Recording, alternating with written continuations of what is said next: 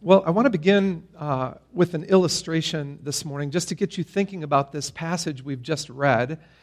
And the phrase that came to mind for me as I began to meditate on this passage, it's not directly related to the title of the message, which is the righteous branch, and we'll come around to that theme in due time here. But I want you to think about the phrase coming attraction, right?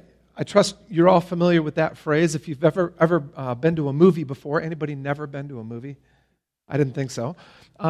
You all know, right, that in our culture, the phrase coming attraction is an idiom. It's an American idiom that refers to the advertising that goes on to promote a movie before its official release, right? So a coming attraction that's the phrase that's used to promote a movie that's going to come out, that's still in production, and has not yet been released. A coming attraction. And, of course, the art of how to promote a coming attraction has gone to new heights and new levels over the last many years.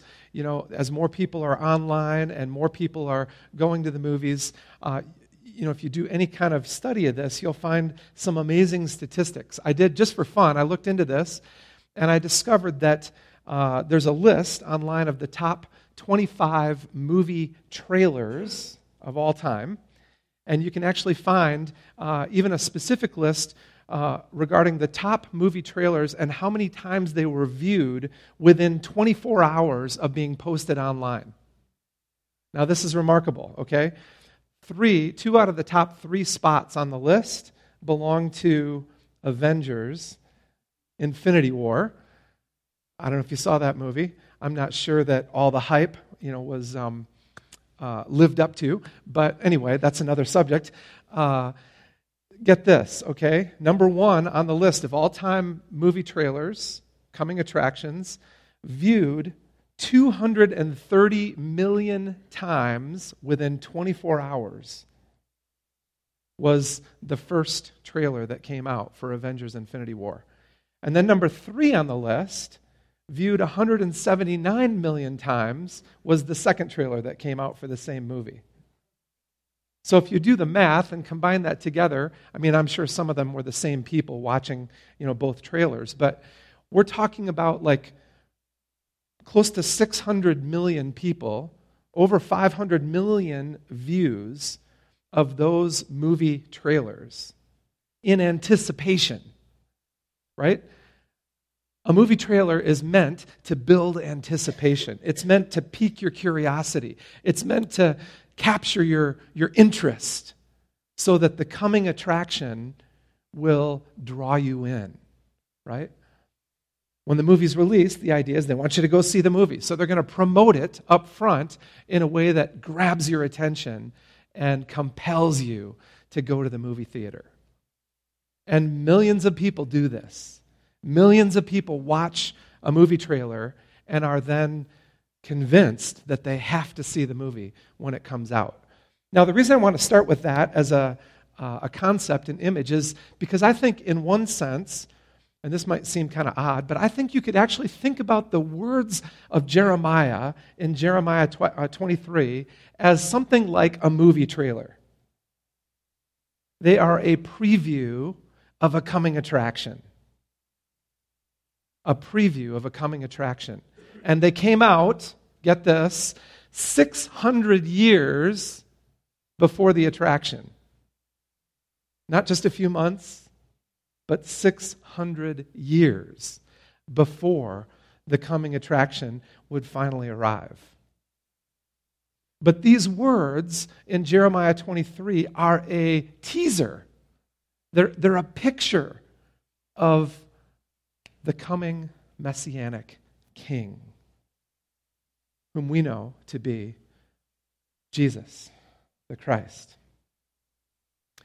So let's think here about what Jeremiah is telling us about the King who is to come, and let's look at this preview and what's revealed, the insights that we can glean regarding the coming King. Think of this as a sneak preview for the greatest attraction that would ever walk on the face of the earth. And here's where I'd like to start. I want you to see here in the first 4 verses of Jeremiah 23 that something is revealed to us about the heart of God regarding his people.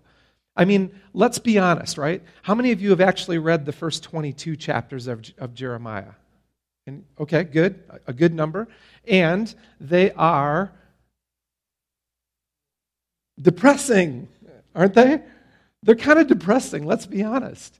It's a lot of woe. It's a lot of judgment. It's a lot of calamity. The first 22 chapters of Jeremiah are a tough read. One chapter after the next. It's oracle after oracle after oracle, prophetic word one after another from the lips of Jeremiah that talk about the calamity that's coming upon God's people. And it came. Those words were fulfilled. Those prophecies were fulfilled, right?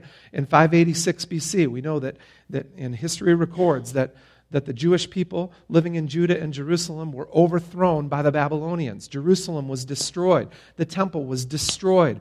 The Jewish people that survived, those that weren't killed, either fled to Egypt or were exiled as slaves into Babylon. So the words of Jeremiah came true. He was a true prophet, and he spoke from the Lord in advance of what was to happen. And the words that he spoke were fulfilled. So, how great is it then? How great is it that we can trust Jeremiah's prophecies to be fulfilled when we finally get to a good one in chapter 23? Right? 22 chapters of woe, 22 chapters of judgment and condemnation, and then finally we get to a word of hope, a word of promise, a word about a coming attraction. Really. So listen again to these first 4 verses, and you'll kind of see the transition taking place here. Woe to the shepherds who are destroying and scattering the sheep of my pasture, declares the Lord. Therefore, this is what the Lord, the God of Israel, says to the shepherds who tend my people. Because you've scattered my flock and driven them away and have not bestowed care on them, I will bestow punishment on you for the evil you've done, declares the Lord. So far, it all sounds like the first 22 chapters. But here's where it starts to flip. Verse 3, I myself will gather the remnant of my flock out of all the countries where I've driven them, and I will bring them back to their pasture where they will be fruitful and increase in number. I will place shepherds over them who will tend them, and they will no longer be afraid or terrified, nor will any be missing, declares the Lord. Do you see the flip between verse 2 and verse 3? Do you see the transition taking place here? What starts out as a word of woe and judgment, a word of warning, turns to a word of hope, a word of promise, an optimistic word about something that's going to take place that's good and that reflects the heart of God for his people. Here's the first takeaway that comes to me as I reflect on these first 4 verses of Jeremiah 23. The heart of God for his people is to see them well led and cared for, like sheep under the care of a good shepherd. So there's an image here that's at play in these first 4 verses, and it's a familiar image because I trust, or at least most of us, are familiar with the concept that Jesus is the good shepherd, right? And we are the sheep of his pasture. That's the image that Jeremiah uses here, although he doesn't name Jesus specifically. But what he's saying is that we are the sheep of God's pasture, and he cares for us as a good shepherd cares for his sheep. And he wants us to be well led and well cared for. So the words of verses 1 and 2 then are a word literally of judgment upon the kings of Judah who have let their people down, failed miserably to live up to God's standard as rulers over God's people. These first 2 verses, when God talks about the shepherds who are destroying and scattering the sheep of his pasture, he's describing the kings of Judah, specifically the 4 kings after Josiah, who was a good and righteous king, the 4 kings who reigned over Judah before the Babylonians finally overthrew Jerusalem. We've talked about this over the last several weeks, referred to it a couple times. If you're new or visiting with us, hang in there.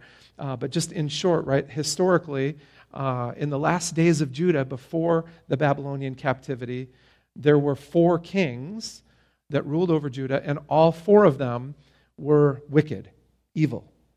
Not good kings, but very bad kings who led the people of God into idolatry. There was all sorts of Baal worship happening, including child sacrifice and temple prostitution, all kinds of absolutely terrible things that God could not and would not condone. And he held the leaders of Judah responsible for leading his people astray. So what's interesting here is to see these words from Jeremiah 23 in their larger context. And if you go back and look closely at the previous couple of chapters, Jeremiah 21 and 22, you'll see Jeremiah speaking about 2 things. One, the kind of king that God wanted his people to have, and 2, the kind of kings that these last 4 guys really were. Okay? So, for example, Jeremiah 21, verse 12, here's a specific quote from Jeremiah that reflects the heart of God for his people. This is what the Lord says to you, house of David. Administer justice every morning. Rescue from the hand of the oppressor the one who's been robbed, or my wrath will break out and burn like fire because of the evil that you've done. God has a heart of justice. He wants the leaders of his people to act justly, right? He wants them to rule with godly justice, to administer justice every morning, to rescue from the hand of the oppressor the one who's been robbed. In other words, he wants his kings, the leaders of his people, to fight against injustice, not to perpetuate it. That's the heart of God for his people. That's the heart of God for his sheep, for his flock. So when a leader rises up and fails to do that, they come under judgment. And then what we read in the successive chapters 21 and 22, are references to 3 out of the 4 kings who followed Josiah and failed to live up to that standard. The standard is repeated again in chapter 22.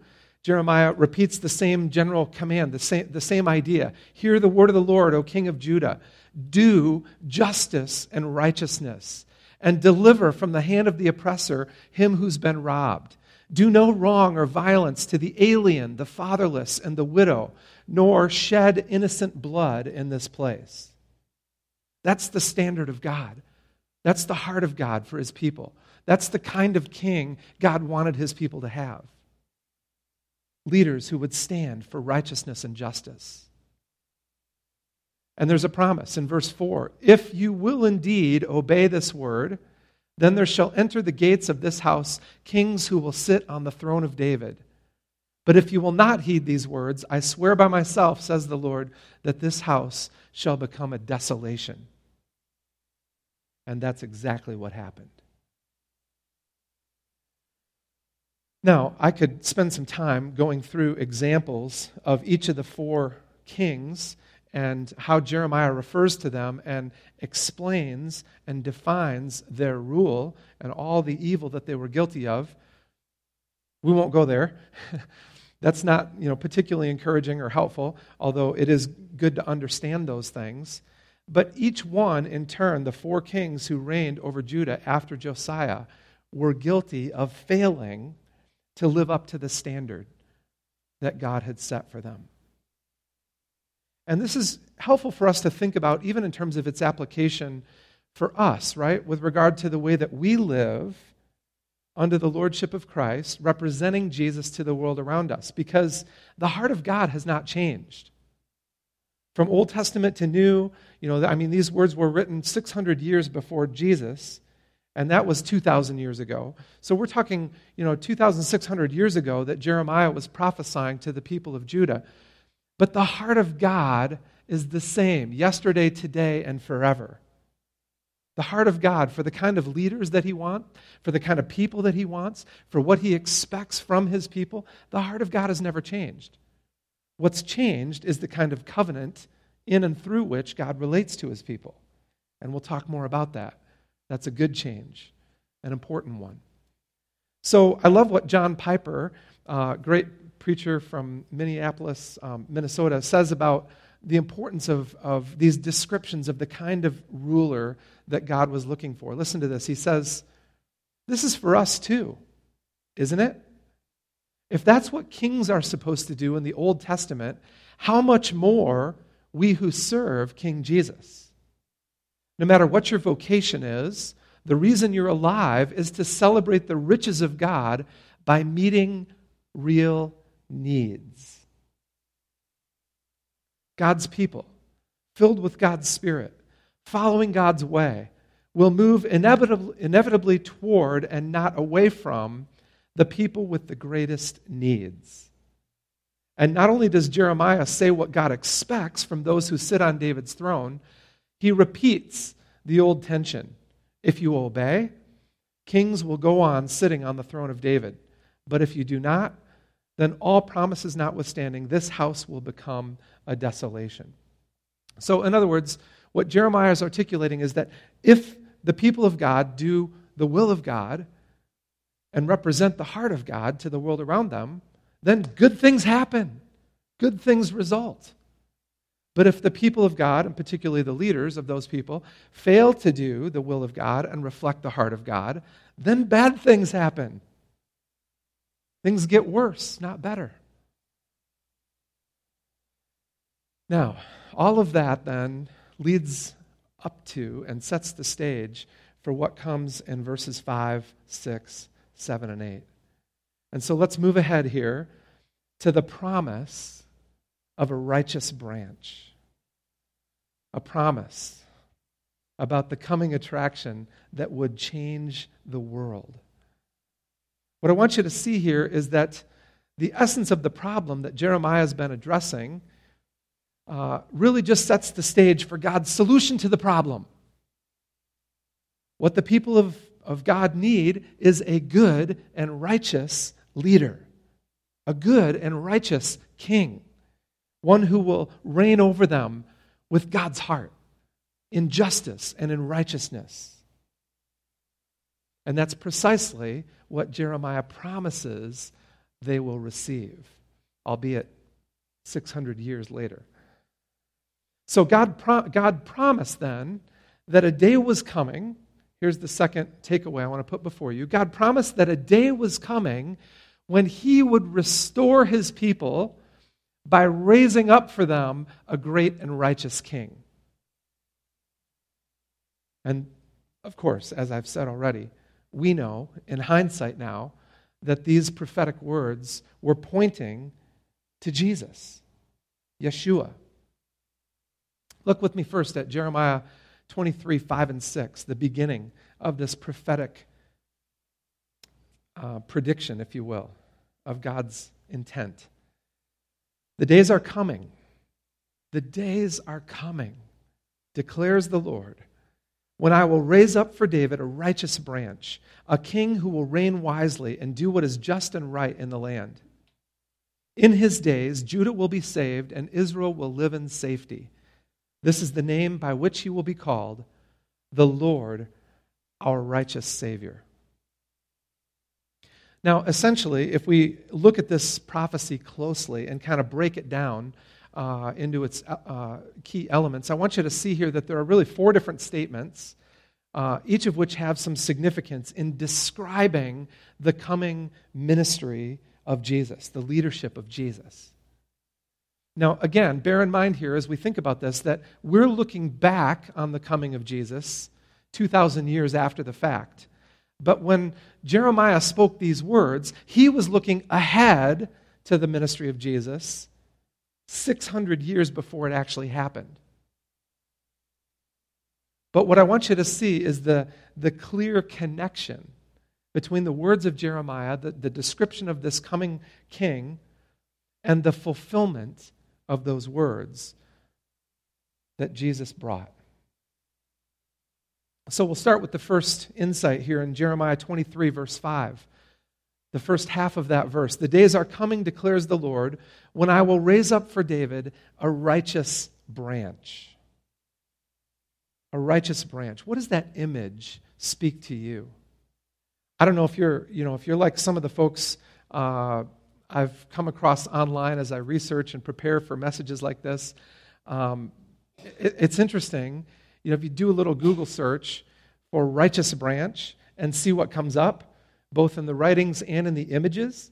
And what's fascinating to me is that not many people seem to really grasp the heart of the concept the way that I think the Lord intended it, right? I mean, you might see all kinds of pictures of this big, huge branch of an oak tree or something, Here's what I want you to recognize about this word. The term that's used both here and elsewhere in the prophets, in Isaiah and in Zechariah, as we'll see in a moment, is a messianic title. The righteous branch is a messianic title.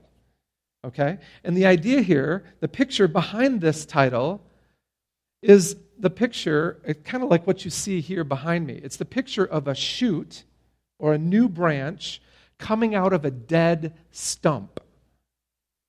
A branch that has been cut off, or a stump, a tree, the main part of a tree that's literally been cut off. Okay? It's a stump, and there's a branch growing out from the stump. Does this ring a bell for any of you? Does this concept sound familiar? Isaiah 11, verse 1 should come right to mind if you're familiar with your Old Testament. Isaiah prophesied something very similar to this about 100 years before Jeremiah. Listen to what Isaiah said, 11, verse 1. A shoot will come up from the stump of Jesse. From his roots, a branch will bear fruit. Okay? The stump of Jesse. What is that? That is the kingly line of David having been cut off. The stump of Jesse is what Jeremiah was prophesying about, right?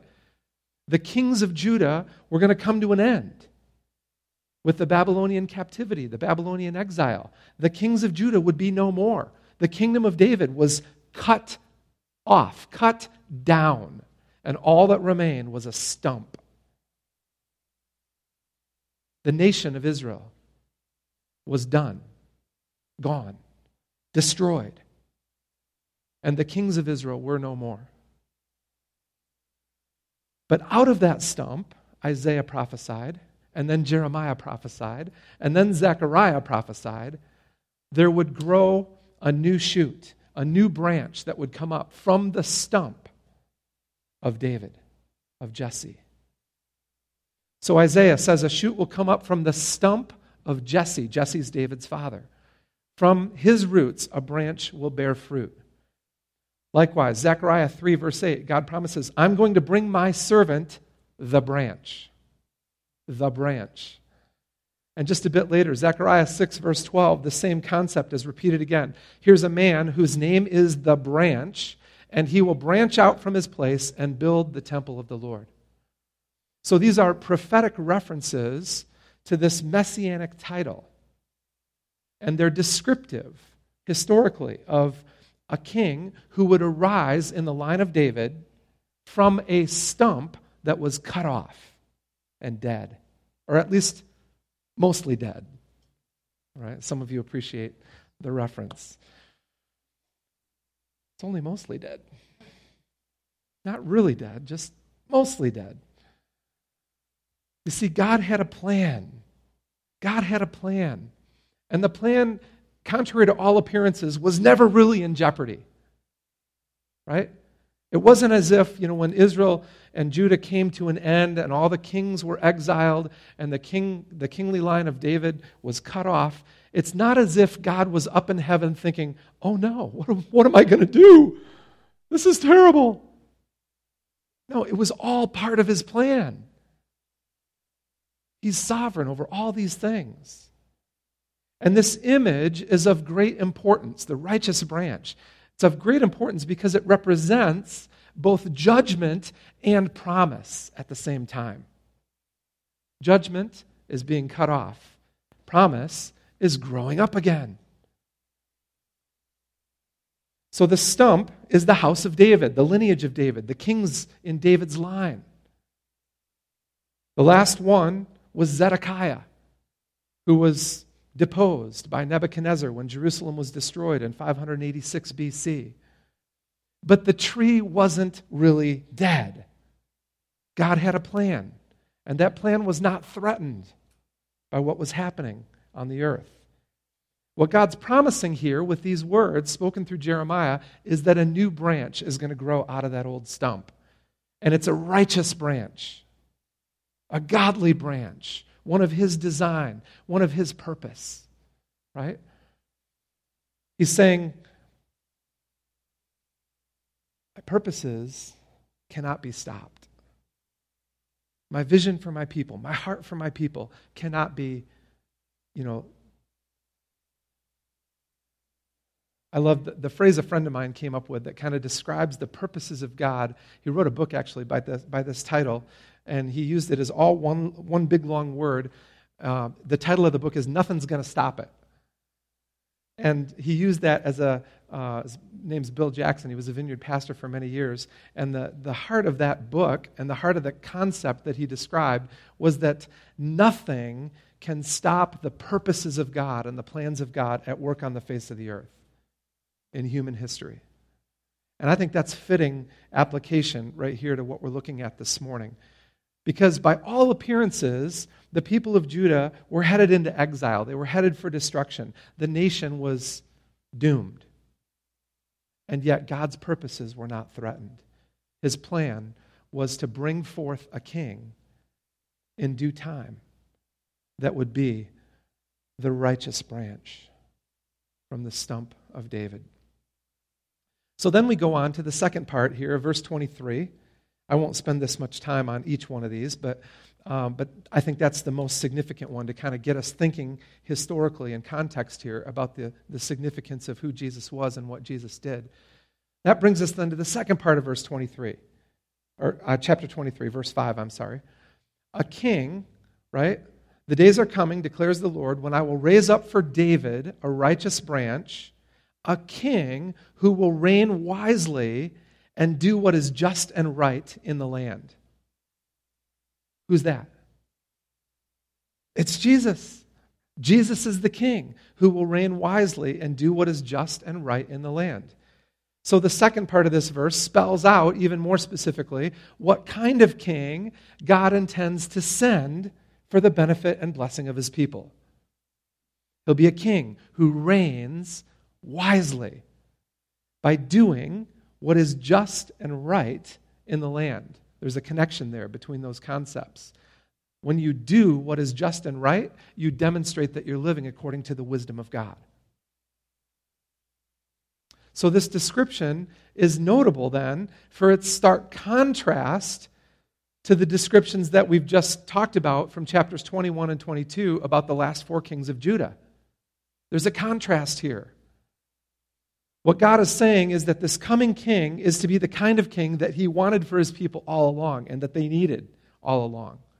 Not like the four kings of Judah who are now either killed or exiled to Babylon. And again, what I want you to see behind and beneath all this is the heart of God, right? Yes, God's people were overtaken by the Babylonians. And we could say that was actually part of God's plan for them. And that kind of causes you to stop and think, wait a minute, what kind of God would allow his people to be overthrown and destroyed and taken as slaves? Why would God do that? Well, frankly, because they needed it. It was an act of discipline.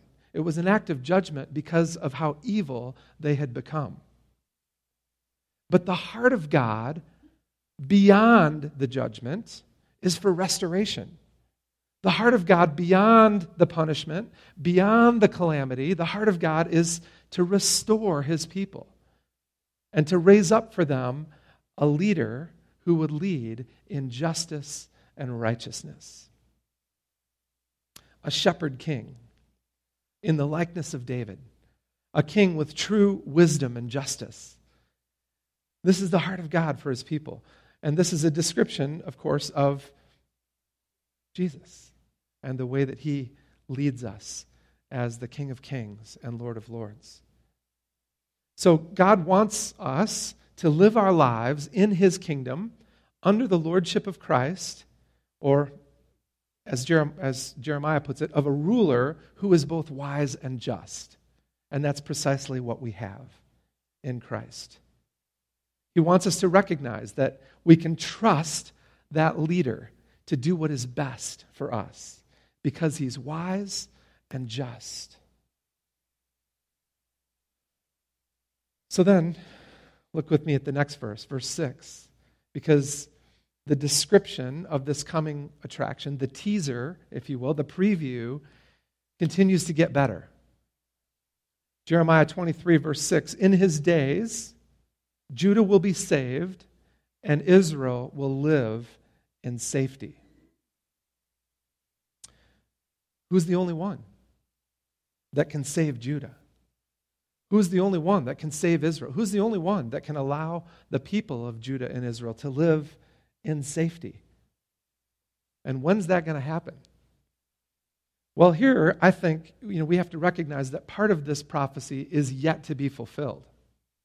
I mean, to this day, right, Judah and Israel are still surrounded by enemies. They are not exactly living in safety. If you follow the news at all, you know that there's constant tension on the borders of Israel, and that there are plenty of people and plenty of nations on the earth that don't like Israel and are enemies of the people of Israel. So this promise, I don't believe, has been completely fulfilled. I think it's yet to be fulfilled completely. But there's a sense in which Jesus began that fulfillment, right? So as we move into this verse, though, what I want you to see is that the significance of this coming king gets stated more and more broadly. The importance of what he's going to do for God's people becomes bigger and bigger, more and more significant. Not only will he be a good leader, he will effectively save God's people. And you can think of that both literally, physically, geopolitically, and, of course, spiritually. We understand in hindsight now that the salvation that Jesus brought for us was not just like political salvation from enemies on earth. It's spiritual salvation from a spiritual enemy. So, what I believe about this word is that this is an incredible word of hope and promise for the nation of Israel. But it's not just for the nation of Israel. It's, in a sense, it's even for us. It's regarding the ministry of Jesus to the people of the earth, not just to the people of Israel. So, this year, if you're following the news or history, you're probably aware that Israel celebrated its 70th anniversary as a nation. 1948 was the year in which Israel was reconstituted as a nation after its destruction in 70 AD by the Roman Empire. What's interesting about all that, and what's directly relevant here, is that what Jeremiah was prophesying about happened once with the Babylonians, and then it happened again with the Romans, right? The people of Israel and Jerusalem were conquered again.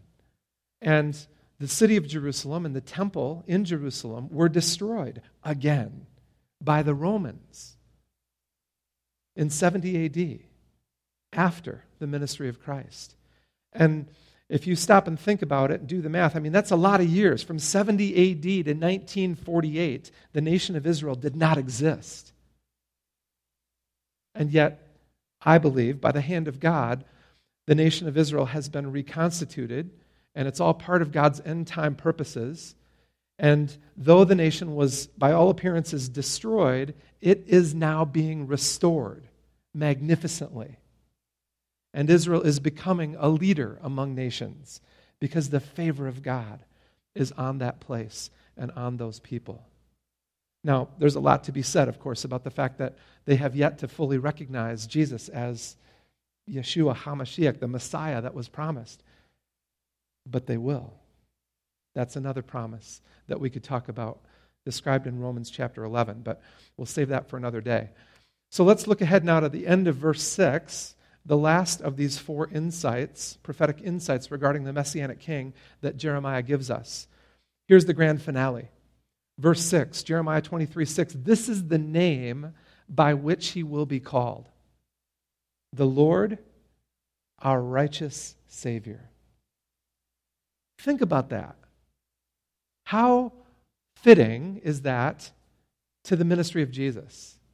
And that name was given 600 years before Jesus appeared on the earth.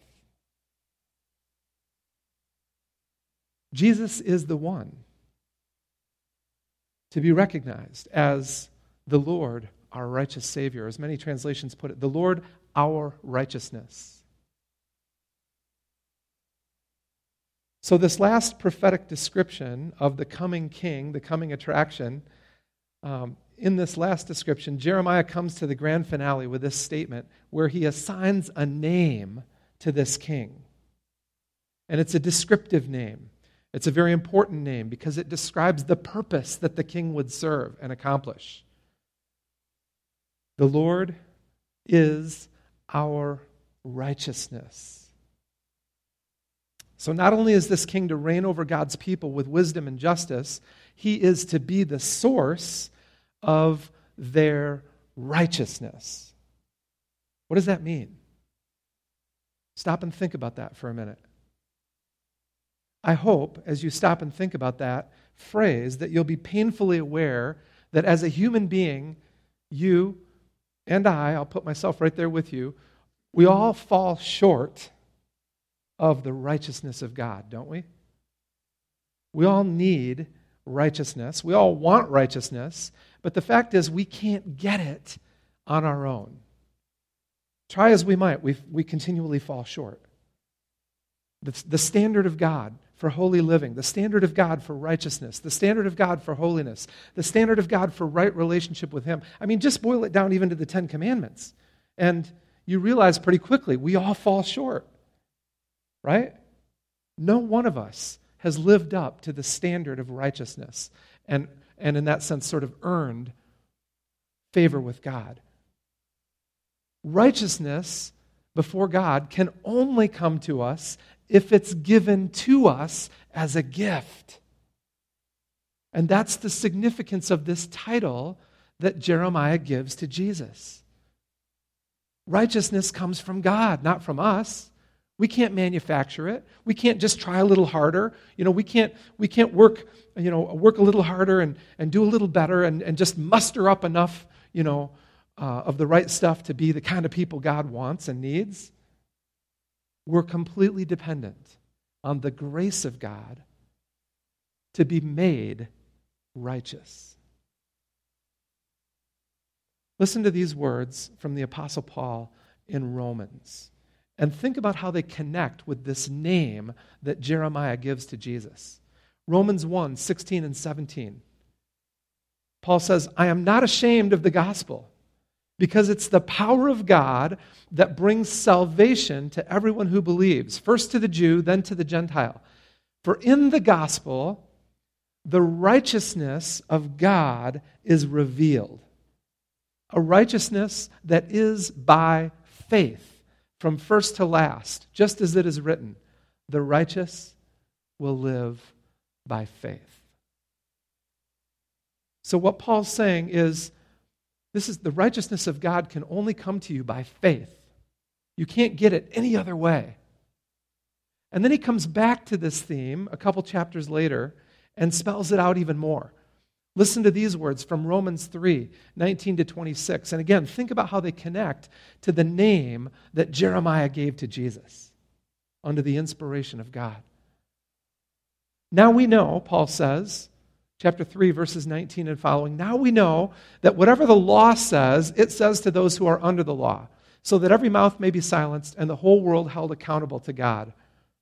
Therefore, no one will be declared righteous in God's sight by the works of the law.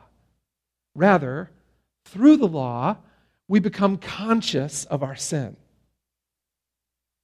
But now, apart from the law, the righteousness of God has been made known, to which the law and the prophets testify. Hello? That's exactly what we're reading. That's what Jeremiah is doing. He's testifying to what God will do. This righteousness, verse 22, is given through faith in Jesus Christ to all who believe. There's no difference between Jew and Gentile, for all have sinned and fall short of the glory of God, and all are justified freely by His grace through the redemption that came by Christ Jesus. God presented Christ as a sacrifice of atonement through the shedding of His blood to be received by faith. He did this to demonstrate His righteousness, because in His forbearance He left the sins committed beforehand unpunished. He did it to demonstrate His righteousness at the present time, so as to be just and the one who justifies those who have faith in Jesus. Let me boil this down for you this morning. And hopefully for many of you, this is familiar. You've heard about this and learned about this already, and you understand what it means to receive the righteousness of God by faith in Jesus Christ. But if there's perhaps somebody here this morning, or a few somebodies, who are what you might classify as a seeker or a doubter, you're not really sure where you stand on all this, let me just make it really clear for you, as clear as I can, that the description of Jeremiah, the title that Jeremiah gives of this coming king, the Lord is our righteousness. That title is being explained here by the Apostle Paul. Paul is articulating in no uncertain terms that righteousness is a gift from God that can only be received through faith in Jesus Christ. There's no other way to get it. No person in human history has been able to be completely righteous on their own. So as followers of Jesus then, we believe that He came, according to God's promise, as the King of Kings, to usher in God's kingdom on the earth. And by the way, He was from the lineage of David. No coincidence there. And in so doing, He fulfilled then God's covenant promise to David, but He also began what we refer to as a new covenant of grace with people of all nations, not just the Jewish or Israelite people, but people from every tribe and tongue on the face of the earth. This new covenant of God, available through faith in Jesus, gives us righteousness from God because we trust in Jesus. Friends, what I'm describing for you is the very essence of the gospel, the good news. This is the heart of it. God wants to make right what's wrong in your life. And He wants to cover over all the sin, all the shortcomings, all the failures, all the brokenness. He wants to cover it over with His grace and His forgiveness. And He does that. He provided a way for that to happen, for you to receive His righteousness as a gift through faith in Jesus Christ. There's no other way. So then, what I'm describing requires of us a response, a decision. Do we want that or don't we? Do we recognize our need for that or don't we? What are we going to do with this reality? What are we going to do with the fact that some dude 600 years in advance said, God's going to send a king who will be your righteousness? What do you do with that? I suggest to you that the only right thing to do, the only good thing to do, is to say, wow, I think He deserves my allegiance. I think I should give my life to Him. I think I should follow Him with all that I have. When we place our faith in Jesus, we receive the righteousness of God that He offers us. We receive the hope of eternal life. We receive the presence of the Holy Spirit. and we enter and begin to live within, as citizens, the kingdom of God. That's the good news that Jesus came to bring us. So I just encourage you this morning to dedicate your life to living out that good news, living in the righteousness that you've been given through faith in Christ. And then we'll wind it down here with this last couple of verses, just briefly. One last insight here. I want you to recognize at the end of all this that God makes one more promise. And there's a lot here. We could spend more time than we have unpacking this, but the last two verses of our text this morning, verses 7 and 8 from Jeremiah 23, we find another element of all this, and I think it's fascinating. God here promises that this new and coming king, the coming attraction, would fundamentally shift the identity of God's people. Now, maybe if you've looked at the verses and you're thinking about them, you're kind of wondering what I mean by that and how that's reflected in what Jeremiah says here.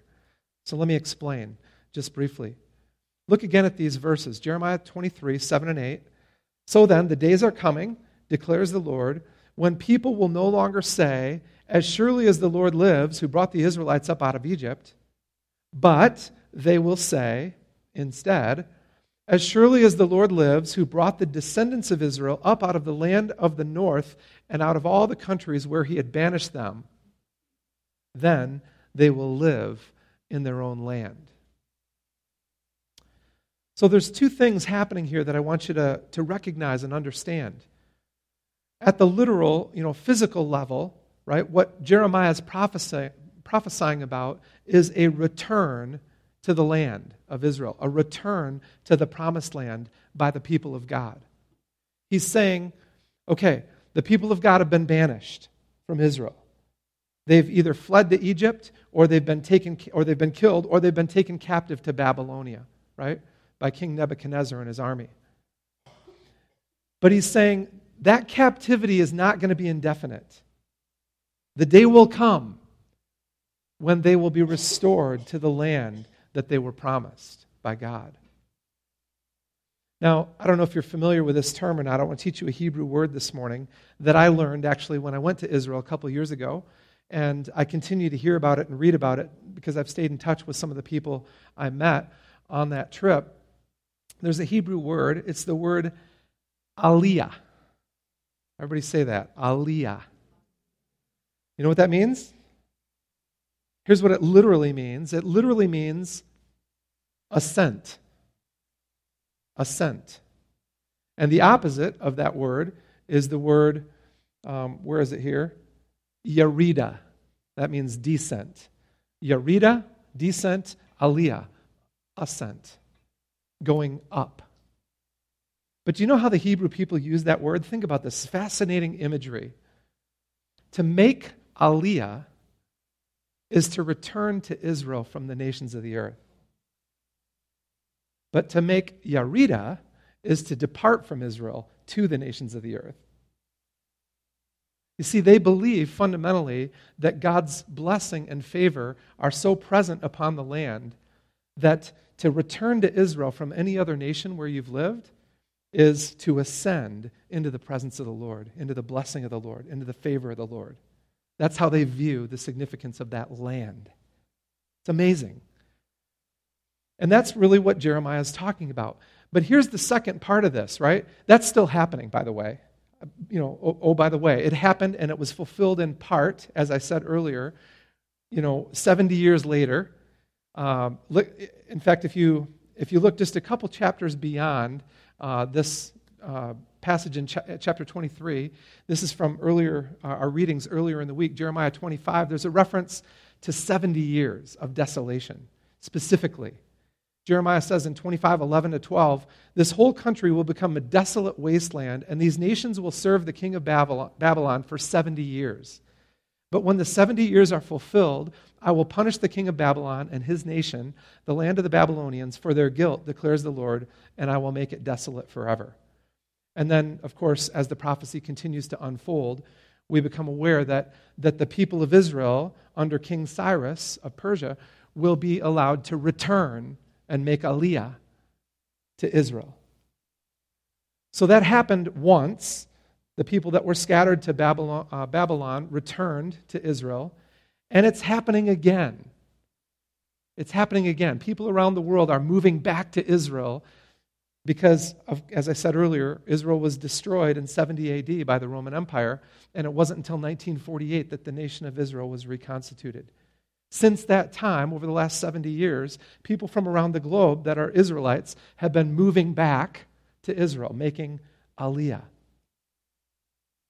That's the literal, physical fulfillment of this prophetic promise that Jeremiah is giving. But I want you to see the other element here, and I know our time is short, I want to wrap this up, but I want you to recognize here that there's a fundamental shift that takes place with these words regarding the identity of God and the identity of his people. This is amazing. And it's amazing specifically if you recognize that throughout the Old Testament, the pivotal event that defined who God was and what he'd done for his people and who they were in relationship to him was the Exodus. The Exodus, the Passover experience, right? The Jews leaving their slavery in Egypt and being called out of Egypt through the wilderness to the Promised Land. That's the definitive event of what it means to be an Israelite. And to this day, 4,000 years later, they celebrate the Passover as if it's still happening, as if they're still being delivered from Egypt. But listen to what Jeremiah says. The days are coming, declares the Lord, when people will no longer say, as surely as the Lord lives, who brought the Israelites up out of Egypt. But instead, they'll say this, as surely as the Lord lives, who brought the descendants of Israel up out of the land of the north and out of all the countries where he'd banished them, then they will live in their own land. What Jeremiah is saying is that this definitive connection between God and his people around the Exodus experience is going to be replaced and overshadowed, transcended by something even greater. Their return to Israel from the nations of the earth, aliyah, will become the defining mark of God's work among his people. And God will be known among the nations of the earth as the one who restored his people to their homeland. I think that's fascinating if you stop and think about the implications of it. What Jeremiah is saying is that as great as the Exodus was, as definitive as the Exodus was in God's relationship with his people, their return to Israel is even greater, even more significant. And it fundamentally shifts the identity of God and the identity of God's people and the understanding of what he's done for them in history. So, our time's up here. Friends, I hope I've encouraged you to think a little more deeply about this prophetic promise regarding the coming attraction. It has come. He has come. Jesus has arrived on the face of the earth 2,000 years ago. He did some amazing things. He provided for us the opportunity to receive righteousness from God. And then he ascended into heaven and now sits at the right hand of God, and he's promised to come again. So the coming attraction is still coming. And that's 2,600 years now since this preview, this sneak peek, was given. But we still have something to look forward to, and you can rest assured it will happen. These words of Jeremiah have been fulfilled, and they are being fulfilled, and they will be completely fulfilled when Jesus reigns over earth. Let's pray.